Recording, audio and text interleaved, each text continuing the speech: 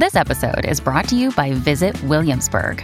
In Williamsburg, Virginia, there's never too much of a good thing. Whether you're a foodie, a golfer, a history buff, a shopaholic, an outdoor enthusiast, or a thrill seeker, you'll find what you came for here and more. So ask yourself, what is it you want? Discover Williamsburg and plan your trip at visitwilliamsburg.com. Hello, everybody. This is Marshall Poe. I'm the editor of the New Books Network. NBN listeners like to read books and buy them. So we thought we'd tell you that right now, our friends at Princeton University Press are having a remarkable site-wide sale. You can get 50% off books, including ebooks and audiobooks, with the code 50, F-I-F-T-Y, at checkout until May 31. You can save some real money on Princeton University Press books. I encourage you to go there and check it out. Welcome to the New Books Network. Good morning. Thank you for joining me for another exciting episode of New Book Network's African American Studies podcast. I am your host, Katrina Anderson. Today I am joined by Dr. Michael Taylor, who is a historian of colonial slavery, the British Empire, and the British Isles. He graduated from Cambridge with a double first in history. His PhD, which was the first detailed history of the ideas and activities of the British pro-slavery lobby, forms the research of his book. He has since worked as a research associate on a project at Tel Aviv University and a lecturer in modern British history at Balliol College, Oxford, and is now employed by PwC. He was a champion of the University Challenge in 2015 and a finalist in the 2018 series of BBC's Mastermind. Today, we will be discussing his book, The Interest: How the British Establishment Resisted the Abolition of Slavery. Thank you for joining me today, Dr. Taylor.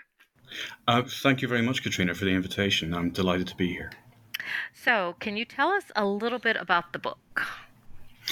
So the book emerged, as you said, from my PhD, and it may be useful to begin with the genesis of the PhD, which was, I thought, going to be a fairly narrow study of how British slaveholders and their allies used religion and the Bible to buttress their cause. So initially it was just going to be a look at scriptural theology and how different parts of the Bible would have been deployed for, but mostly against, the idea of abolition and emancipation. But whenever I started doing that research, whenever I started going through the archives and looking at the books which had been written about slavery in the late 18th and early 19th century, it became increasingly clear that really nobody had ever looked at the wider campaign in terms of the ideas that were deployed in that kind of detail before. So the PhD became a wider intellectual history of the pro-slavery campaign that the West India interests, by which I mean the West Indian slaveholders who were often in London, absentees from the West Indies at the time, the ideas that they deployed against the abolitionists and emancipationists from 1823, which is when the British campaign against colonial slavery began. So you then mentioned that I had a couple of academic jobs, very short term. I've since 2018 I've worked for PwC, and if I had remained in academia, I think I would have published again a relatively narrow monograph version of the PhD, of the dissertation. But whenever I was in the corporate world, I probably wasn't going to spend all that much time doing the additional research that would have been necessary. But there was a gap in the market to tell the story about the fight over slavery and emancipation in Britain, especially in the 1820s and the early 1830s. Because Britain has this kind of self-mythology about how William Wilberforce, who doesn't really play much of a part in this book, had abolished slavery. Everybody assumes that he just did this, that it was a fait accompli, that this incredible wave of Christian sentiment trumped every other concern, and that Britain led the world in embarking upon this moral crusade. Now, of course, that's just not true, in the sense that what Wilberforce was really involved in was the abolition of the slave trade. And it's important to note that contemporaries regard the slave trade in enslaved African people as economically, legally, morally, religiously distinct from enslavement and slavery itself. So whenever the abolitionists succeeded in 1807 in abolishing the British slave trade from March 1808, they did nothing about slavery itself. In fact, several times during their campaign, they made the point that they would not attempt to touch slavery itself. Wilberforce in 1805 stood up in the House of Commons and said it would be madness to attempt to give freedom to the Africans until they were fit to receive it. And this is really getting at the idea that was very, very prevalent at the time, both among abolitionists and slaveholders, that the African people who were enslaved in the West Indies were uncivilized, that they were savage, and that they simply would not work in a free society for wages, and that therefore the colonies and the slave economy and maybe the whole imperial economy would collapse on account of that. So 1808, whenever the last slave ship docks in Liverpool and Bristol and Glasgow and London and all the great slaving ports of the British Empire, nothing changes for almost 750,000 people who remain enslaved in colonies in the West Indies, such as Jamaica and Barbados and Antigua. In fact, the British Empire over the next few years continues to grow in terms of its slave colonies, because at the end of the Napoleonic Wars, the British seize Demerara on the northern coastline of South America. They also take Mauritius in the Indian Ocean. And so by 1823, the abolitionists are completely disappointed in what they've done. They had hoped, maybe, perhaps, that if the slaveholders had been forbidden from importing fresh blood, as they called it, there would be a movement within the colonies, a realization that they had to really do something and treat the people on their slaves slightly better, whereas previously enslaved Africans had been regarded as disposable property, as property that could be worked literally to death. And the average life expectancy of a person, of an adult, once they were put to work in the slave colonies, in the British colonies, was 7 years. That was no longer the case. So the abolitionists had hoped that by cutting off the supply of new enslaved people, that gradually the slaveholders would treat the people in their plantations better, and that there would be a transmutation into what they called a free black peasantry. By 1823, that hasn't happened at all. As I've said, the British slave empire has grown. In fact, the slave populations in the colonies have grown as well. So there are now 800,000 people in the British colonies who remain enslaved. And from 1823, from the foundation of the Anti-Slavery Society, in January 1823, they met in a small pub in the centre of London. I've tried to find the pub. It no longer exists. The address no longer exists. I think it's been replaced by a chemist and a budget travel agent, very sadly. The Anti-Slavery Society was formed, and they began this campaign. And the book that I've written tells the story of the next 10 years. About that campaign, how those campaigners were resisted by the slaveholders, by their allies, by conservative politicians, by imperialists, and how the campaign for emancipation, for ultimate emancipation, was eventually resolved. Now, I have to ask you, who was involved in the West India interests? As from your title of the book, The Interest, who was involved in this entity? Who was so adamant about resisting the abolition of slavery? That's a very good question. Perhaps before I answer that directly, it might be worth explaining what an interest is, because unlike American politics at the time, where you have the Federalist Party has basically died. There is the Democratic Republican Party. There's the nascent Jacksonian democracy. In Britain, there are very, very loose coalitions of people. There isn't a formal party political structure like we would know today. So there are Tories, who are broadly high church Anglican, probably conservative, with ties to the landed interest. And there are Whigs, which is a relatively loose coalition of liberals. They're more likely to be interested in trade and finance, and they're more likely to be sympathetic to religious toleration. But on certain issues in Parliament and elsewhere in the British public sphere, issues were defined more sharply by things called connections and interests. So connections were the bands of people who followed the big beasts of politics. So people like the Duke of Wellington or Robert Peel or George Canning, whom I'm sure we'll go on to discuss later. Interests were those groups of people who were united by specific issues. So the landed interest wanted to protect the price of corn and bread. The West India interest wanted to protect the interests of the slaveholders and the traders with the West Indies in things like sugar and cotton and indigo and coffee. So the interests themselves, they are this band of slaveholders, mostly absentees, mostly living in London and Glasgow and Bristol, who own the plantations, who own the people who work in those plantations in the West Indies. It also involves the merchants who are involved in trading in the goods that they produce. They also have a number of allies in the conservative press. Now, at the time, whenever this campaign begins, the press is pretty mightily stacked against the abolitionists. There are two major journals, and the Review Journal is really the key medium of the day, the Westminster Review and the Edinburgh Review, who are sympathetic towards the abolitionists.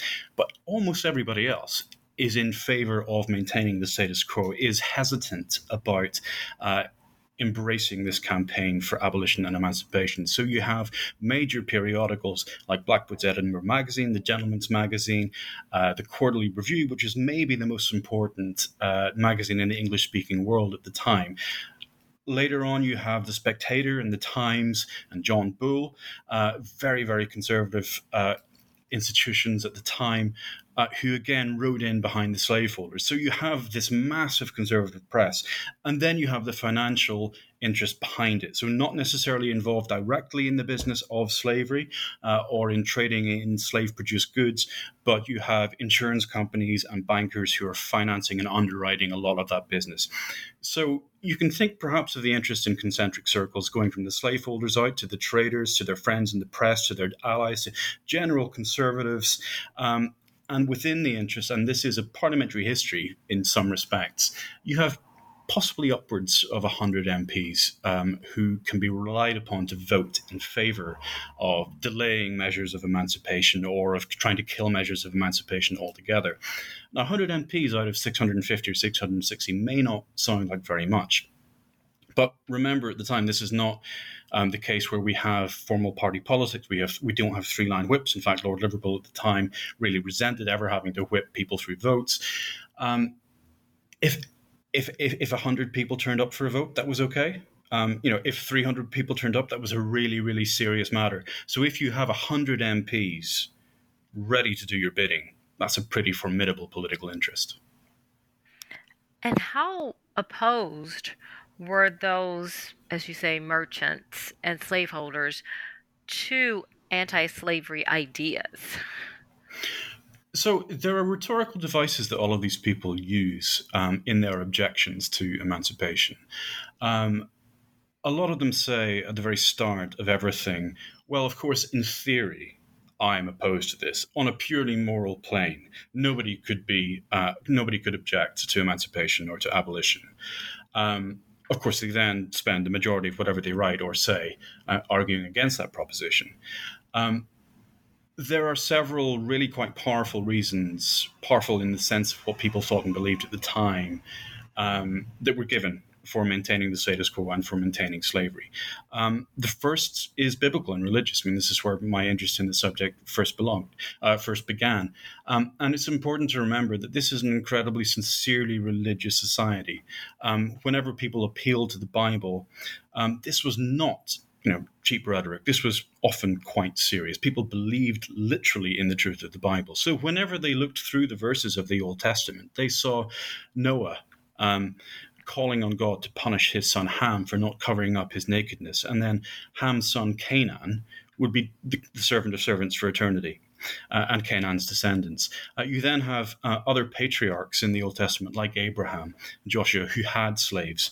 Later on, the Israelites make slaves of the Gibeonites. The Israelites themselves are made slaves, not only in Egypt, but later in Babylon. And so a lot of these British slaveholders are looking at these verses and these stories in the Bible and saying, well, if in the Old Testament this was okay, I mean, if it was okay then, it must be okay now, because God doesn't change his mind, because God's justice is eternal, and God's justice was there from the very beginning. And he, of course, would not have condoned anything that was immoral. So we must be okay to do this. They then could look at the New Testament, and you'd think that the abolitionists would be on stronger ground here. But that was not necessarily the case, because although Christ preached a much more humane message, Paul did not necessarily. So you have in the book of Philemon, the slave Onesimus going to Paul, fleeing from slavery, fleeing from his master at Corinth, going to Paul at Rome, and Paul converting Onesimus to Christianity, but then sending him back to serve his master. You have repeated sort of exhortations in Paul in some of the letters that servants should be obedient unto their masters. And despite the humanity of Christ's message, a lot of the slaveholders would then argue, well, Christ was right about everything. Of course he was. But he didn't say anything about slavery. And there was slavery everywhere within, in Rome and Palestine, throughout the Roman Empire. It was a slave society. So if Christ did not see fit to criticize it then, and he saw fit to criticize everything else, then clearly, in their view, there could not have been anything wrong with it. So that religious ideology was a key part of it. The second was racial and civilizational. So at the time, this was infused with the Enlightenment idea of stadial theory, which is the idea that every society, every civilization goes through different stages of development. So in the beginning, there were hunters and gatherers. The second stage of civilization is tending pastorally to flocks. The third is arable farming. And finally, at the very end, you have people dwelling in towns and trading in goods and services. And so lots of people within the Scottish Enlightenment, like Ferguson and Smith and Hume, saw societies and civilizations making progress through these different stages. And what this meant is that whenever Britons were insulted as a nation of shopkeepers, this was actually a civilizational compliment, because that was the apogee of what was thought to be civilized at the time. So whenever slaveholders took these ideas and applied them to slavery, they saw in Africa the very base level of civilization. They thought these were hunters, these were gatherers. They used incredibly racist language. They called them barbarous and savage and much worse besides.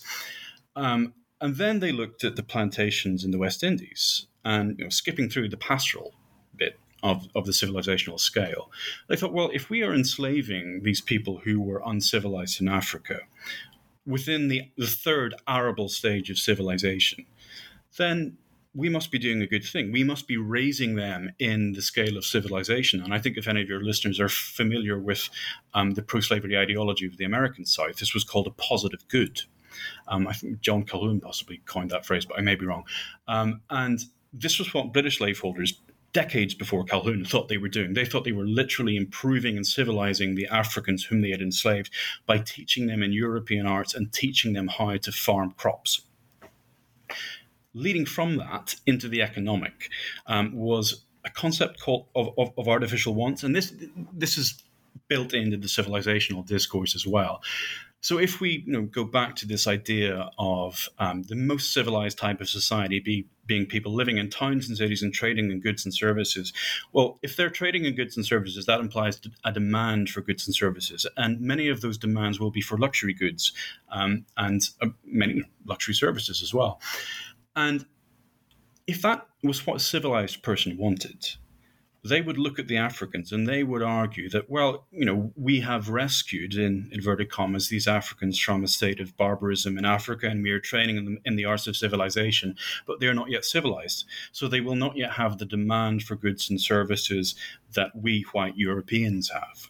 And what this meant, according to the pro-slavery ideologues, was that if you freed the slaves in the West Indies, they simply would not have the desire to procure goods and services. They would not have the demand. They would not have those artificial wants. And this would mean that there could be no incentive for them to work as laborers for wages. And in this ideology, this meant that the plantation economy would collapse.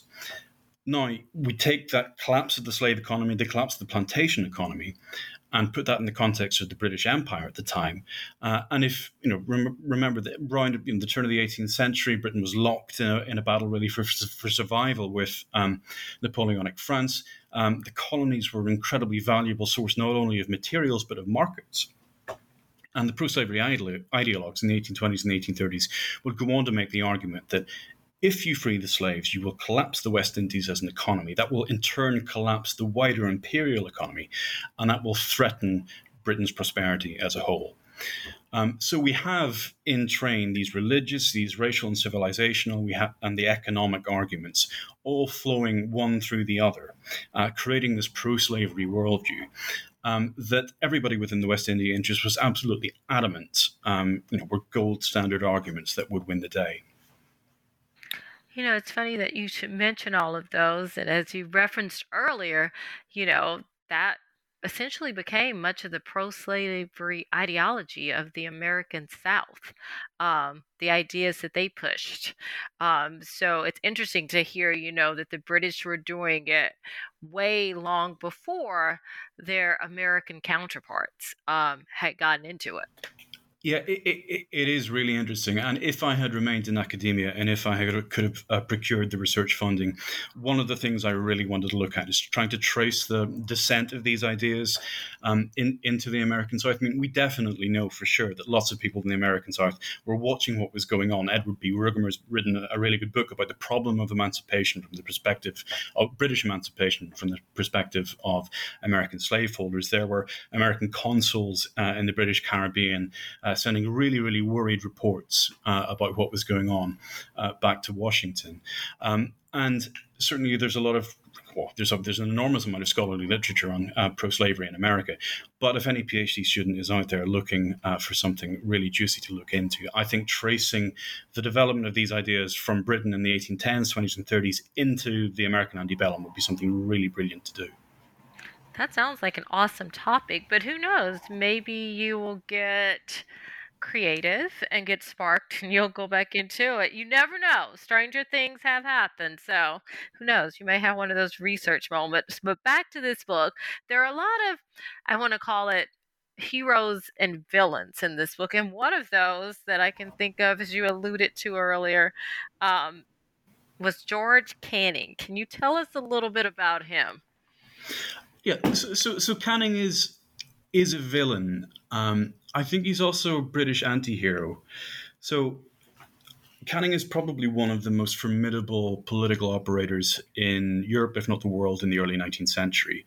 And had he not died 4 months into becoming prime minister in 1827, I think his reputation would be much better known. So he began his political career as a protege of William Pitt in the 1790s, really attacking the ideological extremities of the French Revolution and penning a lot of anti-Jacobin literature in the British press. He becomes one of the most established and most respected diplomats. He duels with Castlereagh, both figuratively and literally. They did try to shoot each other on Putney Heath after disagreement over the Foreign Office. And from 1822, after Castlereagh's unfortunate suicide, Canning becomes not only Foreign Secretary within Lord Liverpool's government, but also leader of the House of Commons, because so many of the other major ministers were in the House of Lords at the time. And this means that Canning is the front man for the government in the House of Commons, which is, despite the number of peers within the government, the most important forum for political debate and political engagement. And so it is Canning in 1823, whenever Thomas Fall Buxton, who is the political leader or the parliamentary leader of the campaign against slavery, who stands up and says, I think we need to do something. I think we should propose measures to gradually emancipate and to ameliorate the condition of the enslaved people in the West Indies, is Canning who stands up. And Canning is described in pretty cutting terms by a lot of people. It's once said that he couldn't take tea with anybody without concocting a stratagem. And he stands up in the House of Commons in response to Fall Buxton and says, that's a very good idea. I think we should definitely do something about that. In fact, I will draft some resolutions and I will send them to the House of Lords. In fact, more than that, I think Parliament should draft some resolutions and some recommendations to the West Indian colonists about how they should better treat their slaves and about how we should really make some moves towards emancipation. But this was a complete dead letter. This was a masterpiece of sort of political chicanery, because Canning's best friend was the chairman of the West India Interest, Charles Rosellas. And in fact, several weeks before the campaign began in Parliament, the West India Interest, its standing committee, had already met and drafted the resolutions that Canning would subsequently recommend to the governments of the West Indian colonies. And they made sure that whatever, however much it looked as if they were trying to undertake serious reform, these were measures which would not really interfere with the operation of the plantations, that would not undermine the prosperity of the colonies. So Canning is a bit of a master in that respect. Again in 1824, he does the same thing. Whenever there's the Demerara uprising in August 1823, and even when the anti-slavery movement acquires its first white martyr in the missionary John Smith, who's blamed in the colonies for that uprising and dies in prison in Georgetown. Canning he passes an order in council, which is the equivalent of an American executive order, that all of the measures that he had proposed in 1823 must be implemented in a colony. But he chooses Trinidad. Trinidad doesn't have its own chartered assembly, so he's not upsetting all the planters in the same way that would have happened in places like Jamaica or Barbados, which have their own mini parliaments. And it's also one colony. So again, it's a means of appearing to reform without really doing very much. And this continues for a few years. This continues through to 1827. And Canning, after Lord Liverpool has a stroke, eventually achieves what he's been looking for 20-odd years, which is the premiership. He becomes Prime Minister of Great Britain. But he's sick. He was sick whenever he took over. He gets worse over the course of the summer. He becomes Prime Minister in April 1827. By August, he's dead. And until last year, that made him the shortest serving Prime Minister in British political history, until Liz Truss beat all possible records and expectations by being outlived by a lettuce. If you haven't seen that meme, or whatever the Daily Star newspaper did here, you should look that up. So Canning could, if you judged him simply on the length of his premiership, be deemed a failure, but he was really one of the most masterful political operators of the early 19th century. He may be more famous in American circles for drafting the basis of the Monroe Doctrine, because it was he who proposed to Richard Rush, who was American minister in London at the time, the core principles that would later be adopted as the Monroe Doctrine. Now, why he wanted to do that, and this is important as a means of explaining his opposition to emancipation and slavery, is that in the 1810s and the 1820s, the former Spanish Empire had begun to crumble. So we have new republics rising out of the ashes of the Spanish Empire, many of them inspired by Simon Bolivar. So we have Mexico, we have the Federal Republic of Central America, Gran Colombia, and later Ecuador, Peru, Bolivia, Chile, Rio Plata, which becomes Argentina, and then later Uruguay. And in all of these places, British merchants have poured in money that they could not otherwise have done whenever the Spanish were in charge. It was also not lost on a lot of these investors that these places had been abolishing slavery almost immediately as they achieved their emancipation. But that's maybe a part of another discussion. And so Canning really, instead of caring deeply about the independence of these new republics, he wanted not only to protect British investments in those places, but he also wanted to prevent the French from picking up the pieces, because at the time the French government was trying to maneuver to get lots of Bourbon princes, after the restoration of the Bourbon monarchy in 1815, to become the new monarchs of these new Spanish or the formerly Spanish colonies. So Canning is playing a much wider strategic game here. He sees opportunities for British merchants in the British Empire commercially in Latin America. He wants to protect that through the Monroe Doctrine. He wants to protect the investments that British investors have made. And he also wants to protect the British West Indies as a really, really valuable entrepot. So if you have in the British imagination these former Spanish-American colonies producing lots of gold and silver and tin and lots of really valuable crops, well, the best place to begin international trade is probably the West Indies. Why would European ships not dock in Jamaica or in Barbados before going on to trade with South America? And he wants to protect that. And he genuinely believes, that if slavery is ended, then the slave economy will collapse and Britain will lose that role, not only as a guardian of the independence of the new South American republics, but it will also lose the opportunity to profit from the independence of those places. Wow. As I was reading the book, you could imagine him and his masterful negotiating, and it was all, he was almost playing both sides. He was able to speak about what we're going to do. We're going to improve conditions, and we're going to take steps towards emancipation, but really, we're not doing anything, as he was tied to the interest. And the most curious thing of all is that in the original campaign against the slave trade, he was sincerely abolitionist. He joined that campaign. He was a supporter of it. But we need to understand the slave trade, which was a discrete economic practice going from port to port to port. and prohibiting people from undertaking that economic activity in the future. It was a very, very different thing from saying to British slaveholders, we are not only going to confiscate your property, but we are going to undermine the basis on which you've constructed your colonial society. So it was very, very different to abolish one thing from the other. Right, and that made it so much more difficult.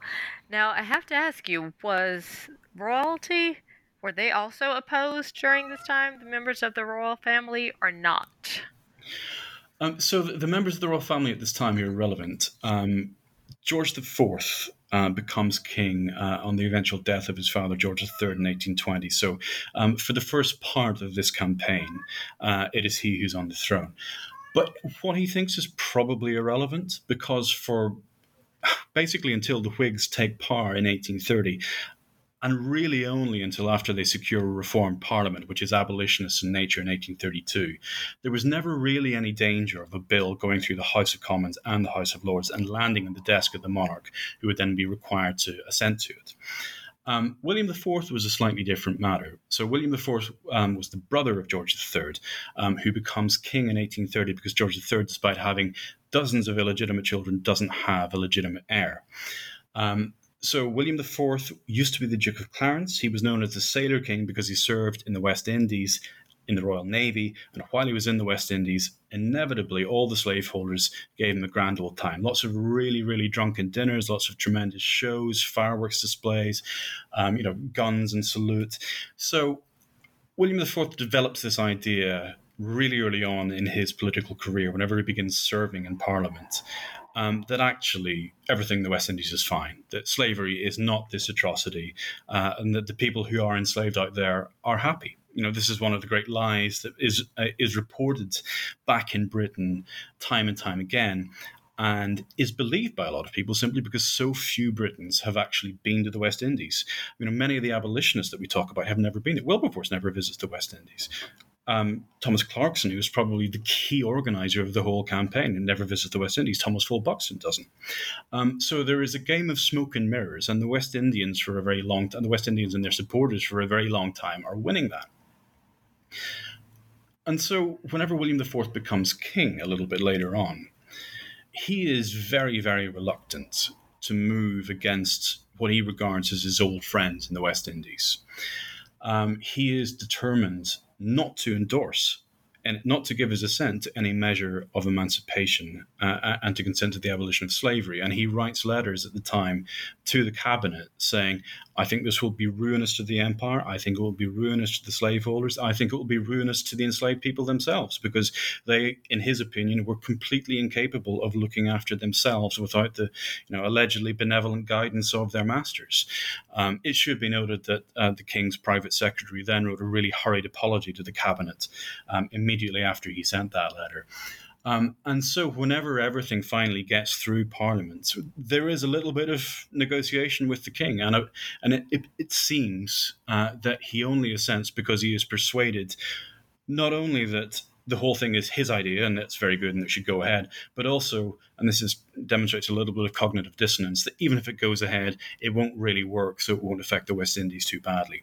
It should be said at this time that we have long departed that era of British history where the monarch is the leading figure. I think really by the time that Pitt the Younger has has been Prime Minister for 1784 to 1800 and then a little bit again. It is the Prime Minister and the Cabinet and Parliamentary government which is more important than the monarch's opinion. Right. Most definitely agree with that. But it's all very fascinating how everything played out. Now, and you talked about this a little bit earlier, how we get to the Anti-Slavery Society was founded in 1823.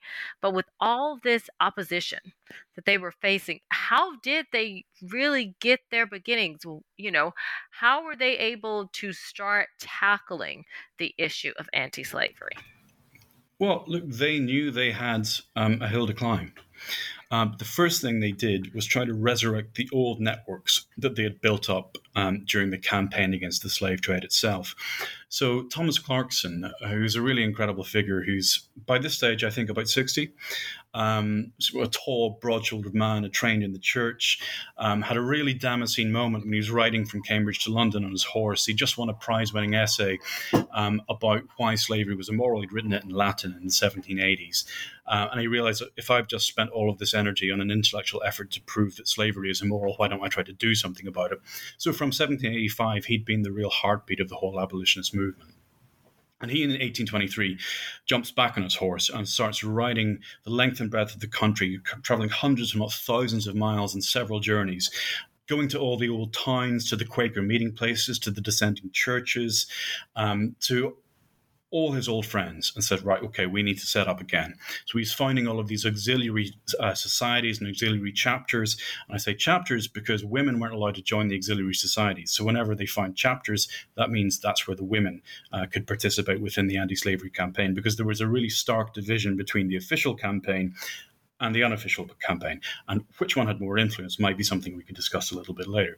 So Clarkson gets this organizational thing going. He also begins geeing up petitions at the time. So petitions are still quite a big part of parliamentary democracy in the United Kingdom, but they were really, really demonstrative, really important, even more so in the early 19th century. And they made more of an impression because they were physical petitions. Now we sign a form online and we verify our email address and it goes off, and we probably never see it again, and there might not ever be a debate.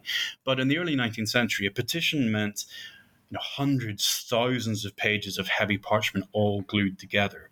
And so they started doing this again. So, petitions would be walked around a lot of the industrial heartlands where people were more likely to be abolitionists. The dissenting towns, they were taken around church congregations who were likely to be favorable to the idea of emancipation. And these begin flooding in again. There begins anti-slavery literature, not only books and pamphlets, but an anti-slavery reporter, a monthly journal that would gather together as much information and quantitative data as they could find about slavery as a means of proving statistically how desperate a situation the enslaved people in the West Indies were suffering. And they were doing this by means of demographic analysis. What were the life expectancies of these people? What were the punishments being meted out to them? Were they being fed? How they were being clothed? If they could not bring pictures, because the photograph and the camera hasn't been, there's another 10 or 15 years before it's even invented. How could they bring the reality of life in the plantation to people in Britain who might be likely to be sympathetic to that cause? And they tried to do it statistically as much as rhetorically. Wow, it's so fascinating to hear, you're facing so much opposition pretty much from most of society who's involved in this, especially Parliament, especially the economic sector. And I can only imagine what uphill battle that they faced during this time. And you mentioned Thomas Clarkson, who I consider as one of the heroes of your book, but there were others such as Zachary Macaulay and Stephen Lushington. Can you speak a little about their importance as well? So Zachary Macaulay is maybe more famous. He's maybe not famous at all, but he's maybe better known in historical circles as the father of Thomas Macaulay. He was a really eminent British historian who later joins in the anti-slavery campaign in the early 1830s. But Macaulay, as a young man, was nowhere near the stern Scottish Presbyterian or the evangelical that we might think of him. He had gone out to Jamaica, got drunk, worked in a plantation, gambled a whole bunch. But then he too had this evangelization. He had this Damascene moment, this conversion, not only to a really deep and heartfelt Christianity, but to the abolitionist cause. And he becomes the statistical font, the real authority of knowledge within the abolitionist campaign. And he's the editor of the Anti-Slavery Monthly Reporter. Wilberforce at the time says something like, well, if you need anything, you just go and look it up, Macaulay. If you need any piece of information, he will have it. So he trades with Sierra Leone. So it was one of his major commercial interests. Sierra Leone had been set up as an experimental free colony, as an experiment in free African labor. Because after the American Revolution, there had been lots of former slaves who'd been promised their freedom by British forces, by British loyalists. And they had fought with the Loyalists, they'd fought with the British forces. Many of them had gone to Nova Scotia, many of them had been taken back to Britain, but many of them by the 1780s, by the 1790s, had become indigent. and the British government didn't really know what to do. There wasn't a welfare state, there wasn't employment, there was some discrimination. So what they attempted was a free colony in Sierra Leone. They decided that they would set up what they regarded as this free beacon in opposition to so many of the slave trading ports and posts along the West African coast. Macaulay tried to trade as much as he possibly could with this. He was administrator of the Sierra Leone Company, and he had really committed his life ever since his dissolute behavior as a youth to the abolitionist cause. Lushington comes. It is not important. He is a great man. He's a great jurist. He goes on to serve in some of the higher courts in Britain. And what he does, I think, more than anything, is sustain the anti-slavery and the abolitionist campaign in 1824 and 25 and 26 when it looks like nothing is happening. I don't want to diss the chapters in my book which deal with this period, but between 1823, between the foundation of the campaign and the initial furore which results from the Demerara uprising, not much happens for 7 years. They don't make very much progress at all.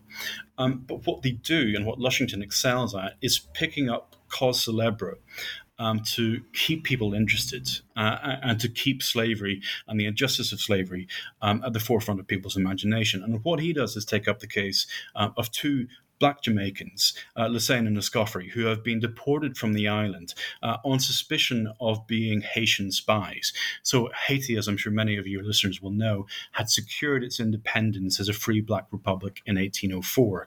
And both the United States and France and the United Kingdom had officially regarded Haiti as persona non grata, because it was a terrible example, they thought, to set to the enslaved Africans in their own colonies or in the American South. The last thing that they wanted was Haiti to shine as this beacon of what a free Black republic could do. So they tried to strangle it at birth. There were no political relations or effectively embargoes the whole time. So whenever abolitionist activity begins, and there were rumors of it in Jamaica, Lassane and Escoffery, even though they are free Black men who are entitled to vote, even though one of them, I'm pretty sure, and I'm reaching back into my research here, is a slaveholder himself, they are regarded as Haitian spies and they're deported.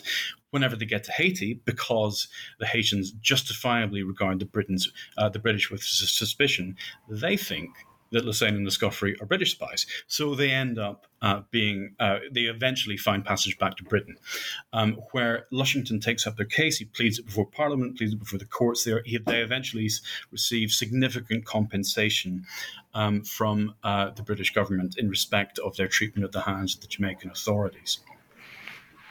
But it's so interesting that they were actually accused of being spies during this time. But you have to kind of think, and we can talk about this now, this idea of slave uprisings that occurred during this period, and what that means for the anti-slavery movement, because they are simultaneously happening in some respects. So you have uprisings that are going on in Barbados and British Guiana, and of course you have the really large one in Jamaica. So how does that fit into the whole narrative of the anti-slavery movement, in terms of, I can definitely see how this would go in that con side of the argument, but how are they able to use that to their advantage, or are they able to? Well, it's a good question. And in this period, there are three major enslaved uprisings in the British colonies. The first one happens in Barbados in 1816. And it is allegedly caused by rumors of what was referred to as a slave registry. So after the abolition of the slave trade, British abolitionists were really concerned that a lot of slaveholders in the West Indies were getting around the prohibition on importing new Africans into the colonies by effectively smuggling them, engaging in an illicit trade. So what they proposed was a slave registry. And this was essentially a census or a population count of every person in every colony.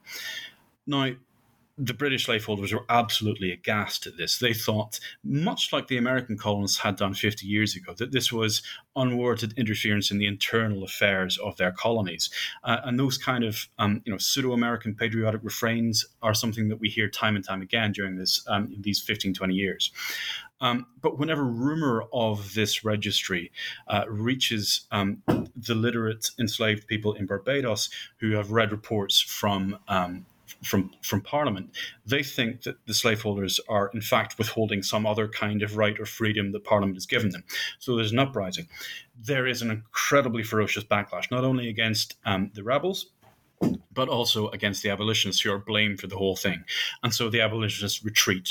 In fact, they signed several assertions and declarations in the late 1810s saying, "Yeah, sorry, we're not going to do anything about this. We would not want to upset the apple cart like this again." The second great enslaved uprising in this period is in Demerara in August 1823.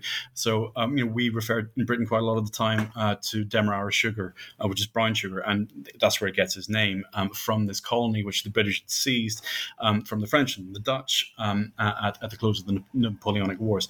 Now, again, whenever this uprising takes place, and it begins in the plantation belonging to the father of William Gladstone, John Gladstone, who's the single largest slaveholder in the British West Indies at this time, it happens 4 months after the start of the parliamentary campaign against slavery. So once again, it is the abolitionists who are blamed for giving false hope to the enslaved people in these colonies. And even though the abolitionists find their martyr in John Smith, there is again another political backlash. The news of the rebellion reaches George Canning at the very same time that he's having an audience with the abolitionist leaders. And forgive me if I don't quote this directly, but he says, "As much as I am interested in the welfare of our black citizens, I will do nothing to sacrifice the welfare of our white citizens." He would have said subjects rather than citizens, because obviously we're a monarchy. But again, there's this idea that abolitionist agitation leads to unsettlement among the enslaved populations of the West Indies, which leads to violence and uproar. And the abolitionists can't do very much about this for a while, because whenever the Tories are in power, and they are in power pretty much consistently for 60 years between the 1760s and the end of the 1820s, that's not going to shift, because the Tories are going to blame the uprisings on abolitionism.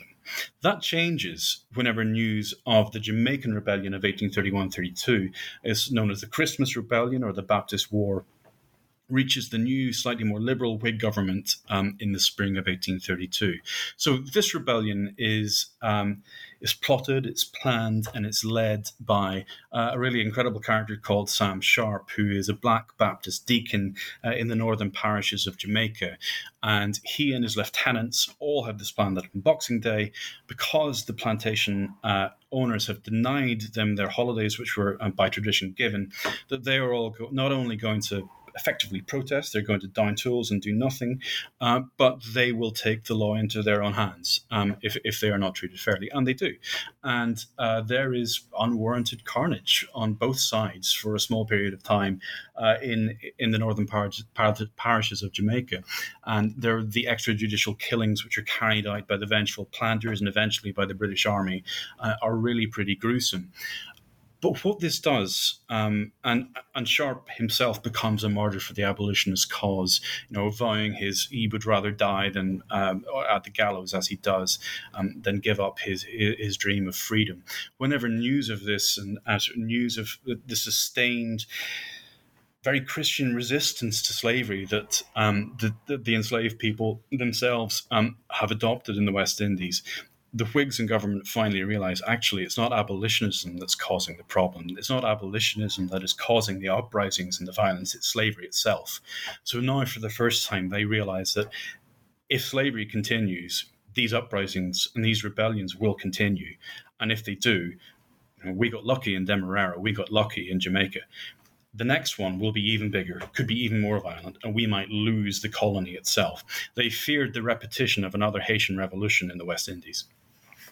That makes a lot of sense. I mean, it's, I know definitely in the American South, we didn't have as many slave uprisings or rebellions, but the ones that we did have, it did instill fear among the Southern slaveholders.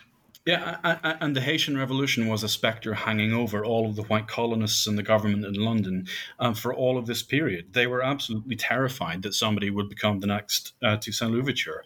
And it's worth remembering that for all that Britain celebrates itself as an abolitionist country during this period, during the 1790s, Britain sent its largest ever foreign expeditionary force to Saint-Domingue in an effort to re-enslave the people and take the colony from the French. The idea of a free black republic or of black people freeing themselves from slavery was absolutely terrifying to the colonial authorities. And I would say, definitely agree with you that Dr. Taylor is saying on the American side, because the specter of Haiti, as you say, it loomed large, especially over American Southern slavery during this period. I mean, Jefferson, he was watching very closely as to what was going on during this period. And that was that fear, especially as we had quite a few of the immigrants come over. So it was always that fear of what would be heard and learned from the specter of Haiti during this period. But I want to ask you about it. I want to ask you about something. So we're talking about, we have Sam Sharp, who's this figure who becomes a figurehead for the abolitionists. But were there other blacks who you would say they were involved in? And I'm thinking more specifically of print culture, the narratives of Equiano during this period. How important were those to the anti-slavery society? Well, I know with Equiano, he was more the slave trade, but, just in general, how important were narratives of former slaves to the abolitionist movement as it gained momentum? So you're absolutely right. With regard to the earlier campaign against the slave trade, people like Ignatius Sancho and Olaudah Equiano and Arabacaguano were really important. Their books sold an awful lot of copies. They were rightly celebrated as leading lights of those campaigns. In the campaign against slavery itself, there are relatively few black voices for the first 7 or 8 years of the campaign. In fact, whenever one of the royal commissions that is appointed to go and inquire into the state of apprenticed Africans who were in this sort of halfway house between slavery and freedom in the British Virgin Islands, whenever the abolitionist interviewer, whenever the abolitionist commissioner trying to get the views and the opinions of those people, it was a very difficult process. It was very, very hard to get black narratives from the West Indies and to reproduce them in Britain. It was a very dangerous thing for an abolitionist to try to do. That changes in the early 1830s whenever a woman called Mary Prince is taken to London as a slave by her master and is effectively abandoned because the state of slavery in Britain is still pretty grey from a legal perspective at this time. It's often assumed that the Somerset judgment that was issued by Lord Mansfield in 1772 had abolished slavery in England itself. It hadn't. It had only, on a very narrow point of law, it had decided that it was unlawful for a person to re-enslave another and then to deport them back into slavery in the West Indies. So Mary is abandoned, but she eventually meets with representatives of the Anti-Slavery Society. And Thomas Pringle, who is the secretary of the society at the time, really wants to know her story. So he takes it down, he writes it down, he's over many hours and lots of interviews. And Mary Prince's story is eventually published in the early 1830s. And it survives as the best first-hand account of what slavery was like, what the conditions were like, especially for a woman in slavery in the British colonies in the 1810s and the 1820s.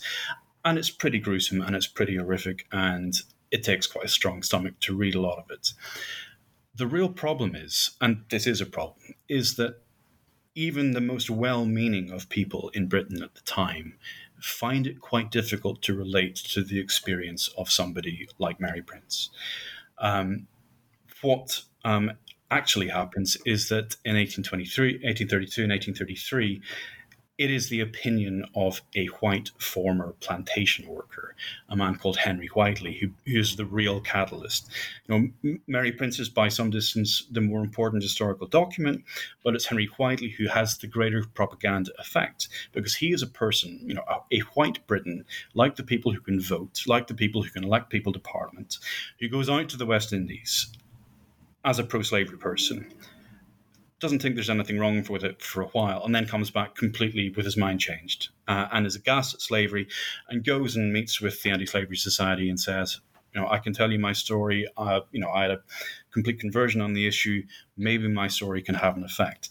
And it seems really perverse that somebody can give a a really eloquent testimony, or an autobiography of her own, of her life and the horrors that she has suffered in slavery, and yet it's the story of a white man who has suffered none of that, who provides the greater propaganda boost to the abolitionists in the early 1830s. Sadly, that appears to be the case. I know it's just as I've read it a number of times because it's going to be in my dissertation. It is gruesome and it is horrific. The abuse that she suffered, even though, it went through with Pringle, much of it was actually censored because you are going to the general public, and there were certain things that she could speak of, and were alluded to. But it is awful. But yeah, as you say, it was Whiteley who was able to say, okay, this is really a bad institution. Yes, I did previously support it, but now not so much.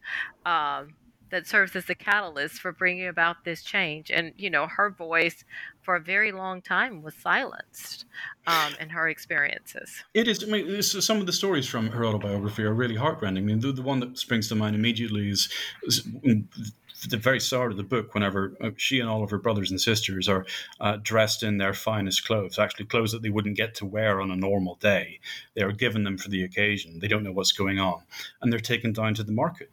And, the only people that they know and love in the world are suddenly, they're separated from one another as, the brothers and sisters are bought by different slaveholders, and they cry as the only people they've ever had any succor or warmth or, emotional contact with are taken to different islands across the British Caribbean. But yet it speaks to where political power lay in Britain in the 1830s, that it's Whiteley's account of the same thing that has the greater effect. Yeah, and so, she was a black woman, but what about just like women in general, like going to white women during this movement? What was their role in the anti-slavery movement? I was thinking about Elizabeth Herrick. Did they play a much larger role? So, as I mentioned previously, women were formally excluded from the abolitionist campaign. Wilberforce said, it would be improper and very unseemly for women to be involved in such political activity. But Elizabeth Herrick was a force to be reckoned with. She was a Leicester housewife, but a housewife who was nonetheless politically active and socially active. And in 1824, she published the first of a series of pamphlets in which she called for immediate emancipation, no mealy-mouthed reforms, no piecemeal reforms. She wanted emancipation now, and she wanted it immediately. And as a means of hurrying things up, she called for a sugar boycott. And this was really quite a clever means of shifting power and affecting what the West Indians really cared about, which was their bottom line, because she might not, and her friends may not have, as women, had the right to vote or to stand for parliament or really to influence mainstream political discourse, but they could stand in their shops, governing the purse strings of their households, and they could choose not to buy sugar that came from the West Indies. They could choose to buy sugar that came from the East Indies, which, although the conditions were pretty dreadful there, it wasn't chattel slavery.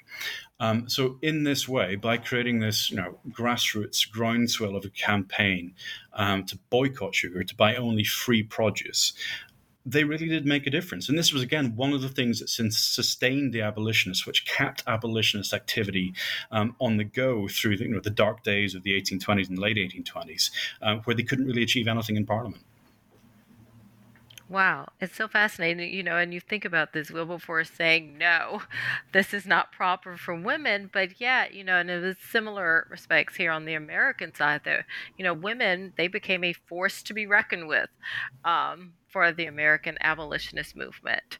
And it was through, petitioning, and it was through, as you say, having the purse strings that they were able, and over here also it was the lecture circuit, was what many women started to do as well. It was through those efforts that they were able to promote abolitionism on the American side. But it's just so fascinating to hear that it's not the proper thing for women to do. Yet Herrick was like, you know what, I'm doing it. And she did. So that's really nice that she did that. She did, and you're absolutely right to mention petitioning, because certainly from the 1830s, whenever the campaign for immediate emancipation is adopted by the parent bodies within the abolitionist movement. It's again the women who play a key role in garnering the signatures on the petitions and stitching them together and delivering them into the House of Commons. Enormous petitions with hundreds of thousands of signatures that take several men to carry on their backs into the House of Commons. There's a lot of really great scholarship about the role of women in the British abolitionist activity, but it's just not at the forefront, at least in terms of the high political stuff. Right, and that makes a lot of sense. Now, there was an interesting, I want to say coinciding discussion that's going on in your book, and it comes to the figure of Daniel O'Connell, and he was involved in Catholic emancipation. Can you talk a little bit about that and how that ties, as I could see the thread as to how that would be, happening, and how that ties in some ways showing a trajectory of what's going on with the anti-slavery movement during the time. Sure, and this is maybe the end of the high political narrative here. In some respects, what I've written is a pretty old-fashioned political narrative history because it's not the case that there was a massive sweeping movement which just achieved everything that it was going to, and that it was always going to happen, that it was a fait accompli. What happens really begins in 1828 in Ireland. So Daniel O'Connell is an incredibly eloquent, persuasive campaigner for the emancipation of Catholics. Catholics in Ireland face a number of discriminatory measures, and they cannot take seats in Parliament. In order to take a seat in Parliament, you have to subscribe to articles of Anglican faith. That did not, however, prevent somebody like O'Connell from standing for Parliament. So in 1828, he wins a by-election for a seat in County Clare. But he can't take a seat because he's a Catholic. So the government at the time, and it's the Duke of Wellington who's taken over in 1828-29, is faced with the potential of civil war in Ireland, where Catholic nationalists are incredibly, on the verge of violence, on the verge of civil war. And Wellington, the old soldier, just cannot tolerate this idea. So he and his Home Secretary, Robert Peel, even though they abhor the idea of allowing Catholics into Parliament, agree that they have to do this for the good of the country. And they pass Catholic emancipation. There had been, decades and decades of dispute and debate over whether Catholics should be allowed in the British House of Parliament. It had been refused several times by George III. George IV himself wasn't keen on it, but recognised that he had to do it. What this does is splits the Tories in two. So the Tories now have this band of ultras.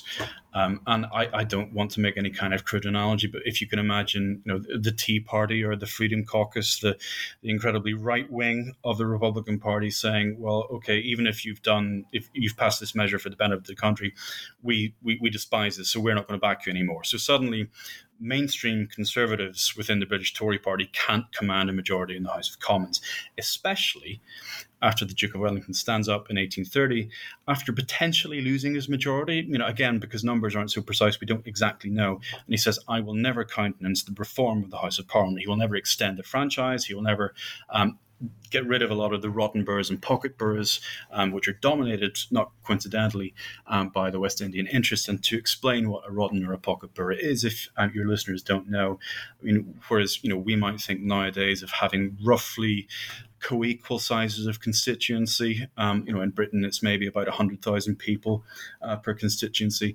Back in the day, you could elect 2 MPs with 4 voters or 7 voters or 10. And these were all controlled by political magnates. So he wouldn't countenance any kind of political reform. His government collapses because of it. This allows in the Whigs. They are not radicals. They are not necessarily liberal about a whole bunch of things, but they are in favour of reforming Parliament. And they eventually, after a hell of a lot of fighting about rioting, about the potential for civil war in England itself, we come quite close to a revolution in May 1832. Get to pass the Reform Act, the Great Reform Act, as it's known in British history. And this transforms the shape of Parliament itself. Not only does it get rid of a lot of the rotten and pocket boroughs, but it gives the vote to a lot of people in places like Manchester and Birmingham and Sheffield and Leeds, cities of tens, if not hundreds of thousands of people who had no vote for Parliament before, suddenly get to do that. And they are more likely to be slightly liberal. And at the time, whenever the first Parliament is elected, whenever this first reform Parliament, the campaign begins.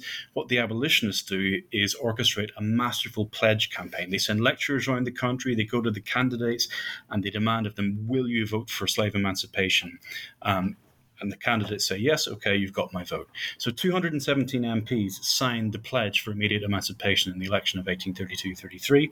Only 5 of them lose. So immediately you have 212 MPs who are bound to vote for emancipation whenever it comes before the House of Commons. So finally in 1833, and bear in mind what we've just said about the Jamaican Rebellion, the government has finally realized that the persistence of slavery is causing these violent revolutions in the West Indies. You have a majority for emancipation, and you have a government who's willing to push it through.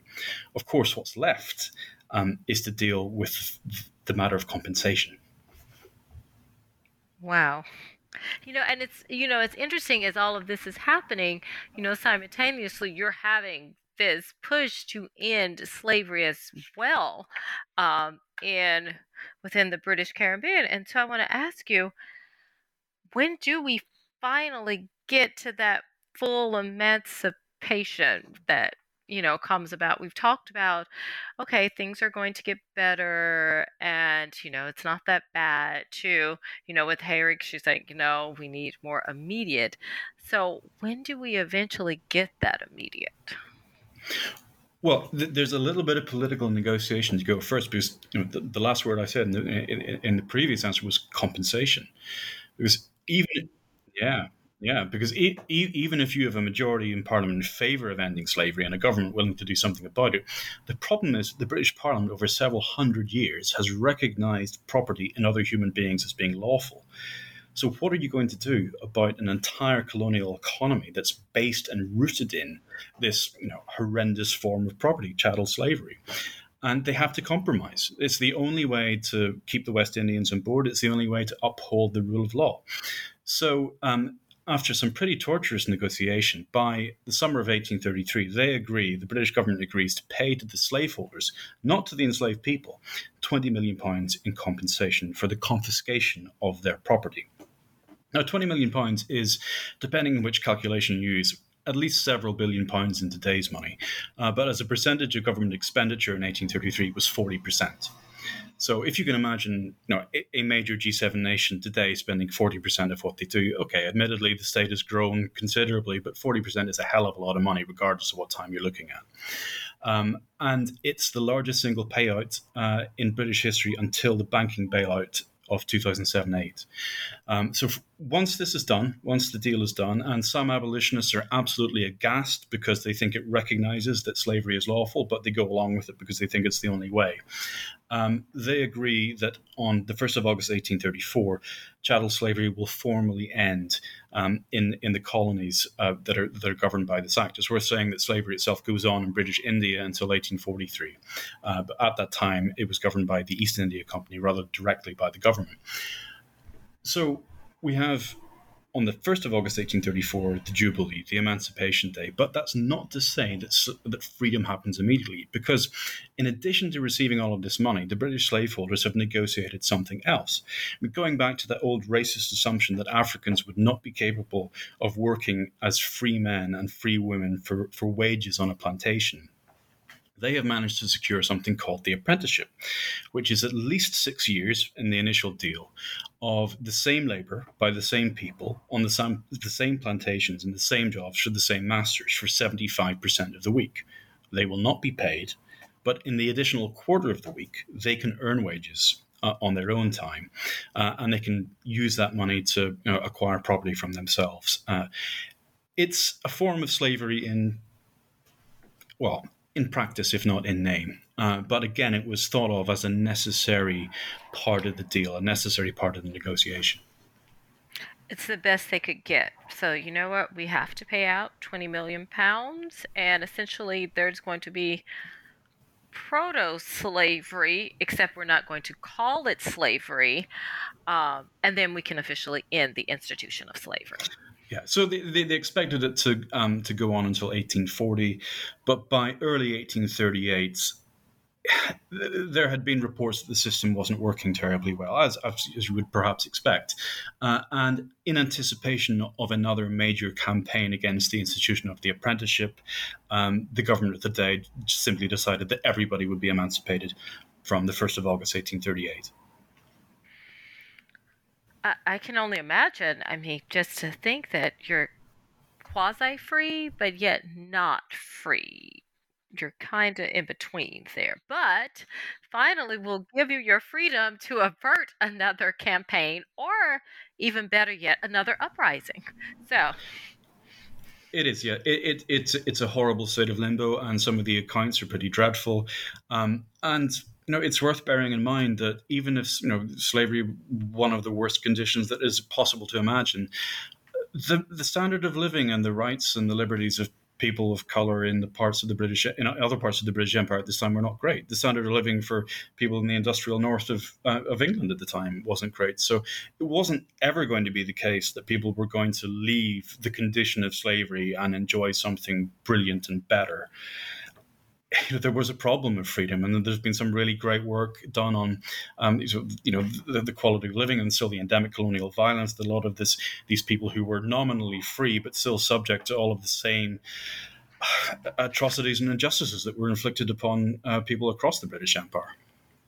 that is very true. And the American counterpart to that, as we were talking about earlier, the nominally free states of the North. That's what I've been writing about recently, what that actually meant and what conditions were. Yes, you had your freedom, which meant a lot, but economically and racially, you were still placed in a subservient position in society during that time. And to get above that was extremely difficult. There were many challenges that you faced. So, with, full emancipation, it didn't bring about exactly what we thought it would or expected would be. It was still challenging economically and socially. The promise rang hollow for hundreds of thousands of people. That is very, very true. So I want to ask you, do you think that the consequences of the anti-slavery movement still impact contemporary society? I'm not sure, because I think the shape of British politics has changed. Sorry, to clarify, do you mean the abolitionist means of campaigning, or that kind of political culture? Abolitionist campaigning, political culture, in terms of, the actual emancipation itself, the result of it. Do you think we still feel those reverberations in contemporary society of what happened? Well, certainly in terms of British domestic political culture for the remainder of the 19th century, the abolitionist campaign as a means of participatory democracy is really important. It's a really valuable example, and lots of future campaigns are built around the same model. In terms of how far slavery and emancipation affect British society itself and British politics, it's worth saying that unlike the United States, Britain quarantined its chattel slavery at the distance of several thousand miles. So the direct impact, or there aside from the compensation money that is washing through the British economy in the years after emancipation, it is possible, I think, and it's one of the reasons that Britain has this mythology of itself as just an ardently and an absolutely abolitionist nation, is that the consequences of slavery remained in the West Indies, and exclusively in the West Indies, for a very long time. By achieving this thing, and emancipation on the part of the abolitionists and the rebels in the West Indies was a great achievement. It could almost be forgotten about, because there simply wasn't the same presence of the free black people who were formerly slaves or their descendants in Britain to the same extent that there would have been in America after 1863. That has changed, I think, certainly from the 1940s, whenever the Windrush generation arrived in these shores, and the greater sort of patterns of immigration from the British Caribbean and the years that followed that. As Satnam Thangira, who's a friend and a journalist who's written about the legacies of empire in Britain, has said, we are here because you were there. but those legacies were delayed, I think, simply by the distance between Britain and its colonies for quite a long time. That makes a lot of sense. So, what do you want readers to take away from the book? It's not that Britain was bad or Britain was evil or that we should rend our garments and gnash our teeth. It's that even these great moral achievements that British mythologizers can, herald as, events in the pantheon of British history were incredibly complicated. They took a lot of fighting. It took a lot of moral and intellectual and economic and religious arguments to get where the abolitionists wanted to get. And perhaps you can see that in something similar in political campaigns today, whether you or your listeners, or no matter which side of these debates they might be on, the same kind of arguments, the same kind of patterns of campaigning are deployed. But if it looks as if you are failing to get where you want, just look at the abolitionists who were at an enormous hill decline, but finally got there. I definitely agree with that assessment. Now, even though you've left academia, are you still writing? Is there anything you're working on next, per se?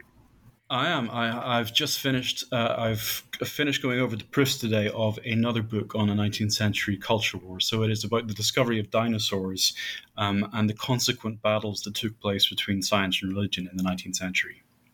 Oh, wow, that sounds fascinating. I hope so. I hope my readers agree.